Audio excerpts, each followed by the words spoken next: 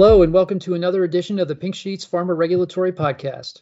I'm Derek Gingery, a senior writer at the Pink Sheet, and I'm joined by fellow senior writer Sarah Carlin-Smith, senior editor Sue Sutter, and executive editor Nielsen Hobbs. Today is July 16th, 2021. I think I said last week that Biogen's Alzheimer's drug Aduhelm is the gift that keeps on giving. Well, after another week, we found more presents on our doorsteps. Acting Commissioner Janet Woodcock was asked about the curious labeling decision for the product during an interview, and her response was notable. Sarah, you looked into this for us. Did she give another reason for why it was done? Yeah, so she was asked, about the labeling pullback and why the original label was so broad and just indicated in general for Alzheimer's patients, even though the trial was focused on patients with, mild disease, mild cognitive impairment, and so forth. And she said this was really a practice of the neurology office that they tend to, with these types of neurodegenerative diseases, give broad indications.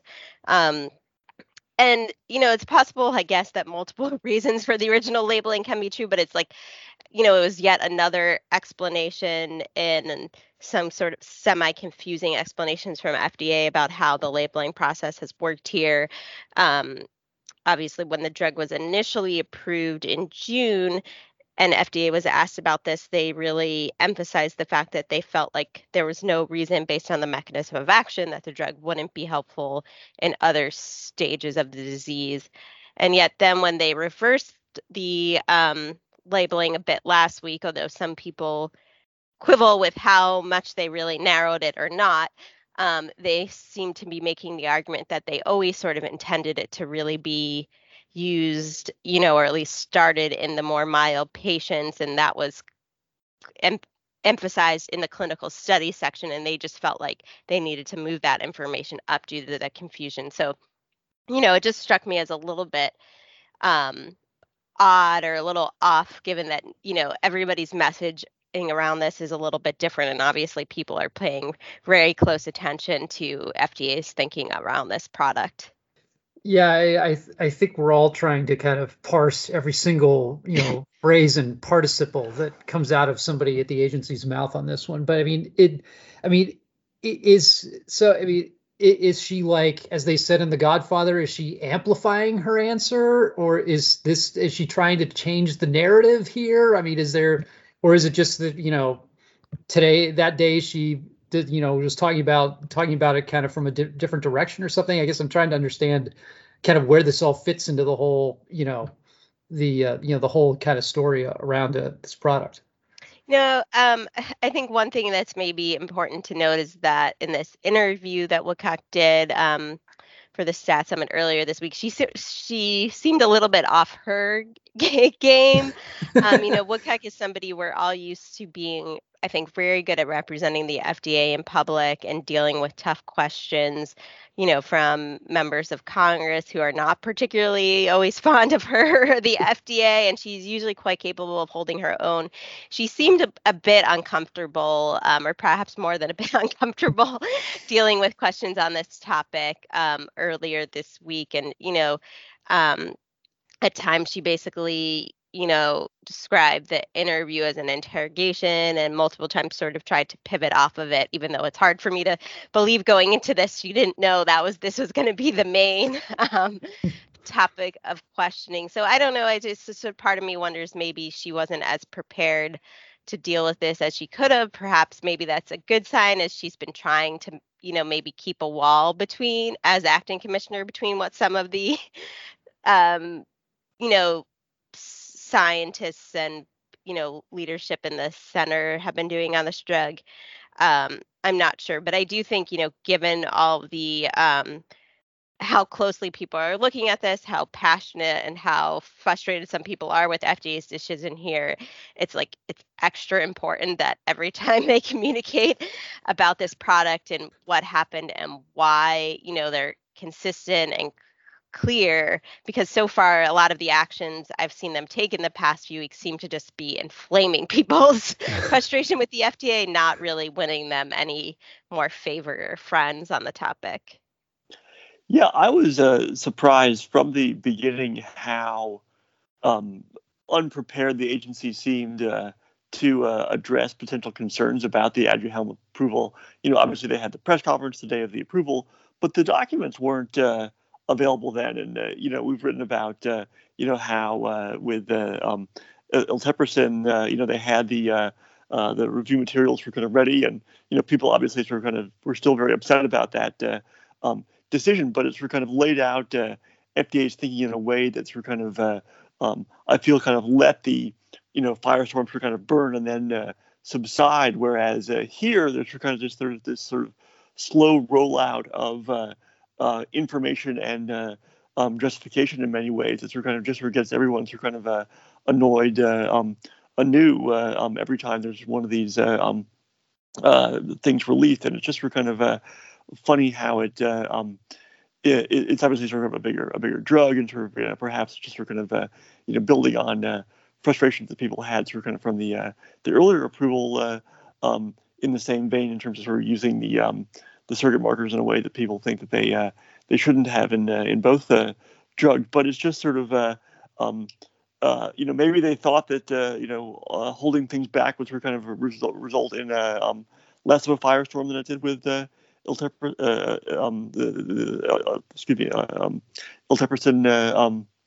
approval. This obviously hasn't been the case. And Sarah, your point about how multiple reasons for a labeling decision can be true is a great one. But just the variety seemed to in some ways be sort of kind of so contradictory, and that it sort of kind of makes you think that they are sort of kind of coming up with explanations that are perhaps kind of hiding their true intent. It was remarkable how little information in the the memos that they've released so far there is about the labeling discussions, and sort of kind of what their thinking was, and sort of kind of what led them to sort of kind of come up with this very wide label at the at the beginning. If it really is true that sort of kind of, as Stein said, that sort of kind of that the breadth of the indication reflected sort of kind of their feeling that the mechanism of action was sort of kind of universally applicable across the disease. There should have probably been a discussion and sort of kind of some documentation of that in the review materials, which we haven't seen yet. And then their labeling revision, which were kind of, to me, is the most baffling of these. Clearly, it's kind of that they there was some sort of pushback or concern, and sort of kind of what that was. They haven't said in a very clear way, and they did make this change. And then this sort of kind of this third sort of kind of reason that Woodcock gave is equally strange. I mean, we haven't sort of kind of seen this policy that she was referring to from the neuroscience office, so it's a little hard to sort of say what was driving that. But the first one obviously is sort of kind of people can disagree about the science. The FDA said initially that they thought it worked in all stages of the disease. That's a reasonable supposition, I suppose. Not everyone's going to agree, but there's a real rationale there. The second one, again, I think they're really sort of kind of perhaps not being completely forthcoming about sort of kind of what led to that walk back. And then this last explanation also seems a little bizarre. The lights sort of like, oh, we meant to do it as wide as we did. They just they understand that it's not sort of fully applicable. They just don't like adjectives. It just sort of kind of seems weird that they sort of didn't they didn't put an early stage, because that's just not they like to use action verbs instead. It just seems a little strange to me too. So they went from sort of kind of I guess sort of kind of a plausible if contentious argument about sort of kind of how the drug worked to sort of something that's sort of more refutable in some ways, that by trying to strengthen their position, I feel they've actually weakened it. Yeah, the other thing that I think was pretty fascinating to me is when they did the labeling change, the publicity around that was really driven by Biogen putting out a press release. FDA, they updated the information on their website, but that's something you really sort of have to proactively go and dig for in terms of to look at the new labeling and see the letter they sent to Biogen.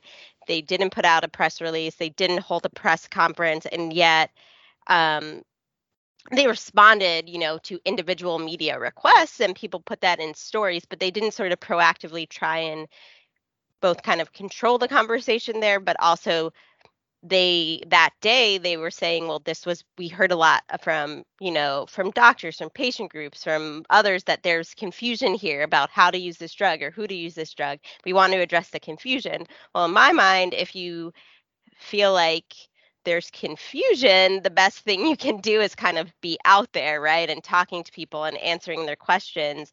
And they seem like they sort of shrank away from doing that, which seems a bit off to me. If, you're really trying to address people's concerns or confusion, you would think they'd try and be more proactive. Again, this isn't just any old drug approval. This is something that's, garnered attention from people, I think, who never pay attention to drug approvals.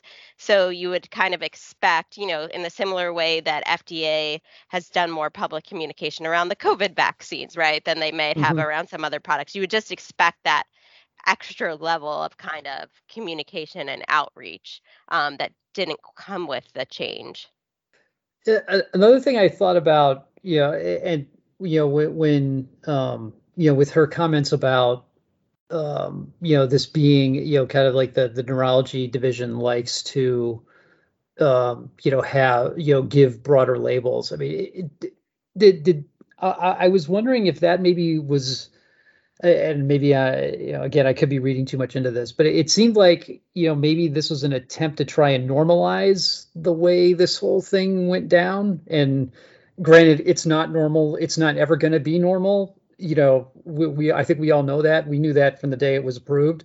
But you still kind of wonder, like, okay, are we, we trying to just say, hey, why are you, are they trying to say, why are you making a big deal out of this? This is the way we do business, kind of thing. It just seemed a little odd. Another thing that came up this week was that Sue, you did a big deep dive into the Aduhelm confirmatory trial.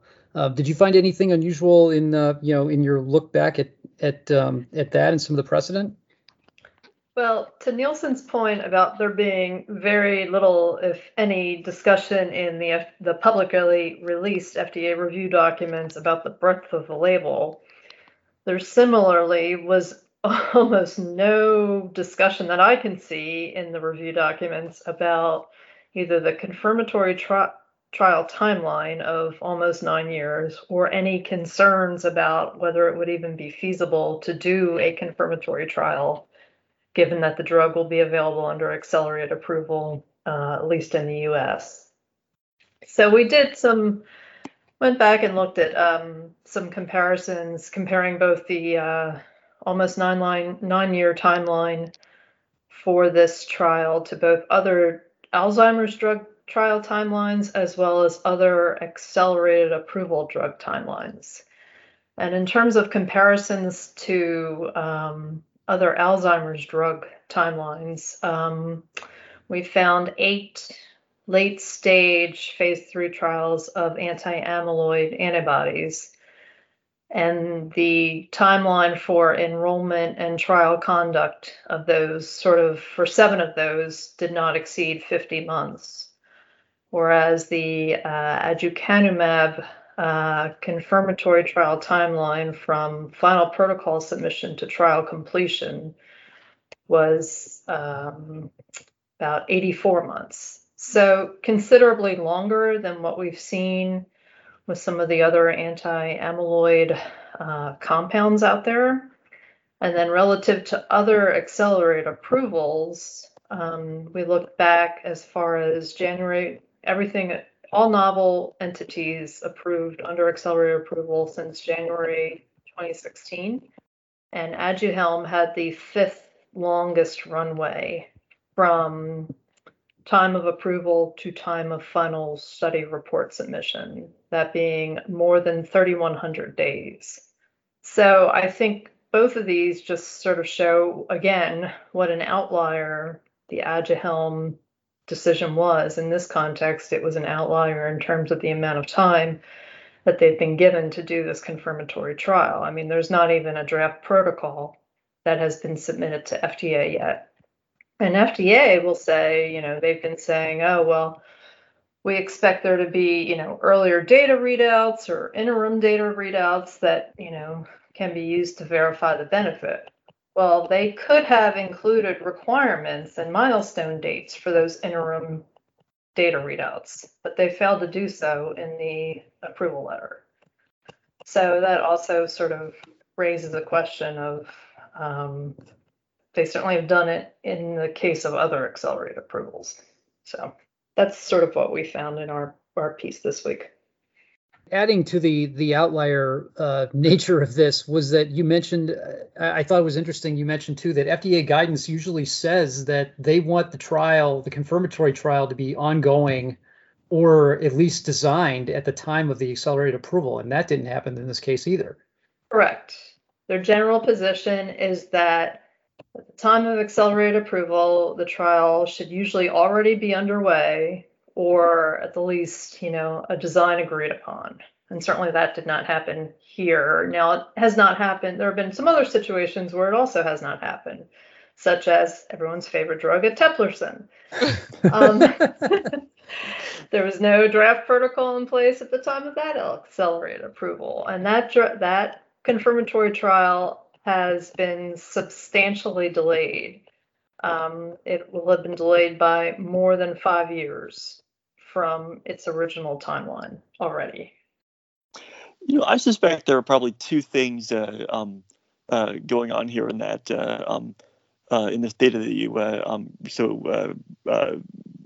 masterfully presented there, Sue. The story's great. It's got a lot of charts looking at comparing the Aduhelm requirements to the various other ones that you discussed. I really encourage everyone to look through it. But on the one hand, it's probably a function of concern about sort of kind of eteplirsen and sort of kind of things like that, is that they don't want to be in a position in which the confirmatory trial is delayed and they have to sort of kind of face blowback about sort of delays or things like that. So sort of giving Biogen a very long runway to sort of kind of complete it will sort of kind of avoid that particular problem.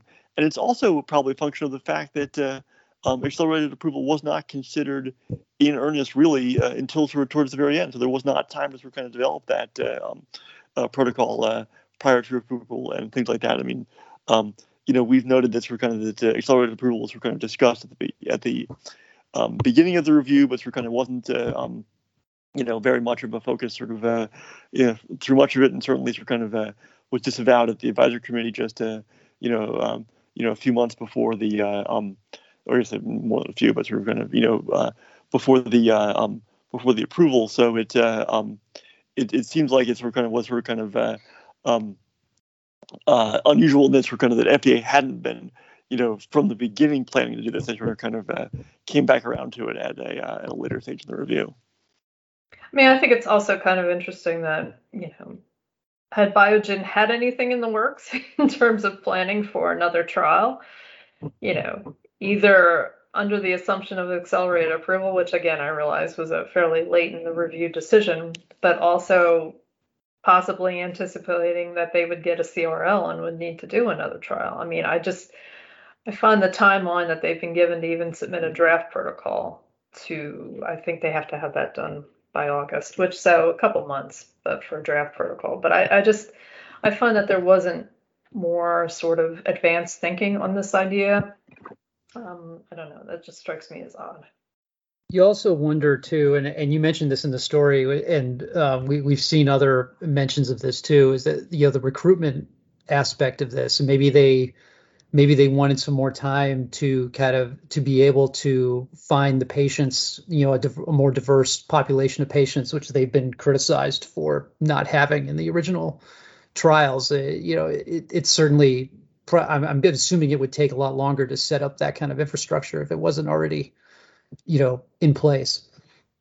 To your point, Derek, on that, I am very struck by how little reference, again, there is in the review documents to the small number of minorities that were in those two phase 3 trials. It was not an issue that came up at the advisory committee, and it was not really an issue that came up much in the course of the review. But looking at the sort of breakdown, I mean, Black patients represented 0.7% of the participants in one study and 0.5% of the participants in another study. And if you talk to experts in this area, they'll say that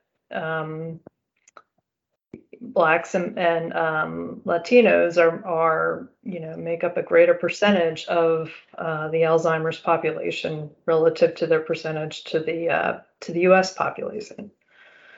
So I don't understand why this has not been flagged as a greater issue in the course of the FDA's review.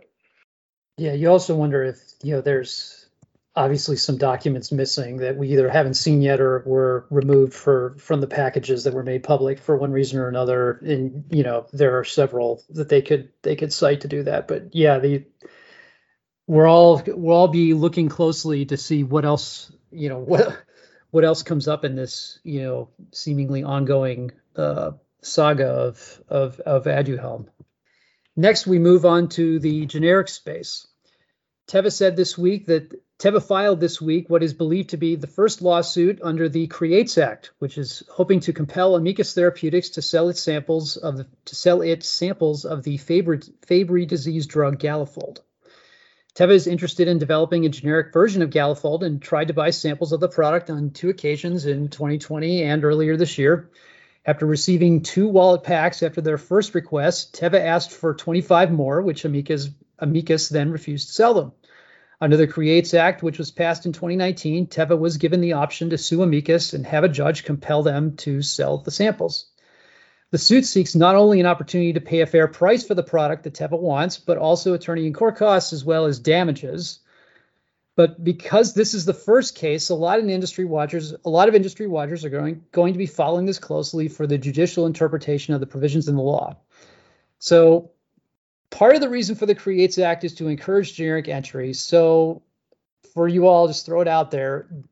Do you think we'll just see a deterrent effect here as a result of this case? Or, do we see the opposite, that, people start to think this is possible now? Where do you think we go from here? I personally would be stunned if this case did not settle. Why do you say that? I don't think Amicus is going to want to set a precedent that's publicly disclosed to make it easier for other ANDA applicants to access the drug.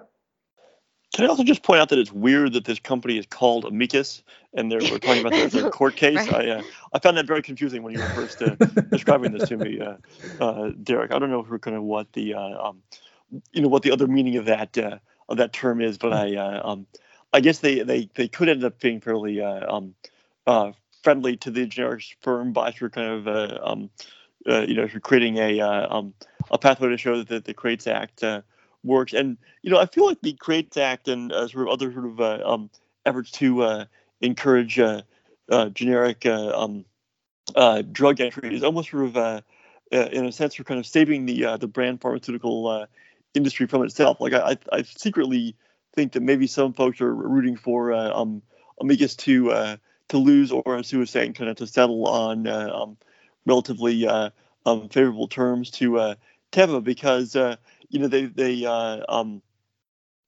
is continuing pressure on drug pricing. We see sort of Democrats in Congress are kind of trying to reinvigorate the Medicare negotiation pathway recently in legislations moving forward, and there's certainly a section of Republican policymakers that think the actual solution is not sort of government price setting, but sort of kind of government path clearing. That's sort of kind of a predictable length of time that drugs were on the market as brands, and then they became generics. It would be easier for insurers to plan, and it could in fact even bring prices down overall by competition. This is always the argument that the brand industry makes, is it's kind of, brand prices are high in the U.S., but generic prices are low, and they have to sort of kind of give life to that argument by letting generics come on the market, and in some ways, sort of having this brand company lose might be actually very good for the brand industry if it sort of kind of it creates an escape valve for the pricing pressure debate.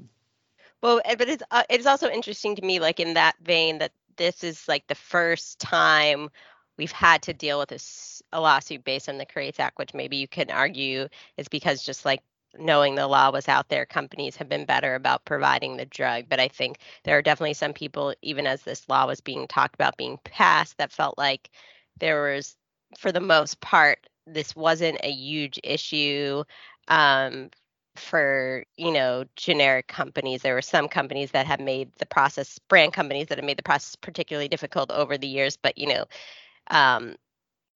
despite, I think what the brand drug industry would like us to think, this was probably a very minor thing to solve in the broader drug pricing scheme. But of course, they would like us to, feel like, a huge, drug pricing issue was solved. So we won't think about other parts of the drug pricing debate that they would rather not come to light. So I think that's also sort of notable that, some of these solutions, while certainly helpful for getting particular drugs in competition with particular cheaper versions of drugs on the market, these this isn't, this panacea that's going to get us lots of cheaper drugs tomorrow.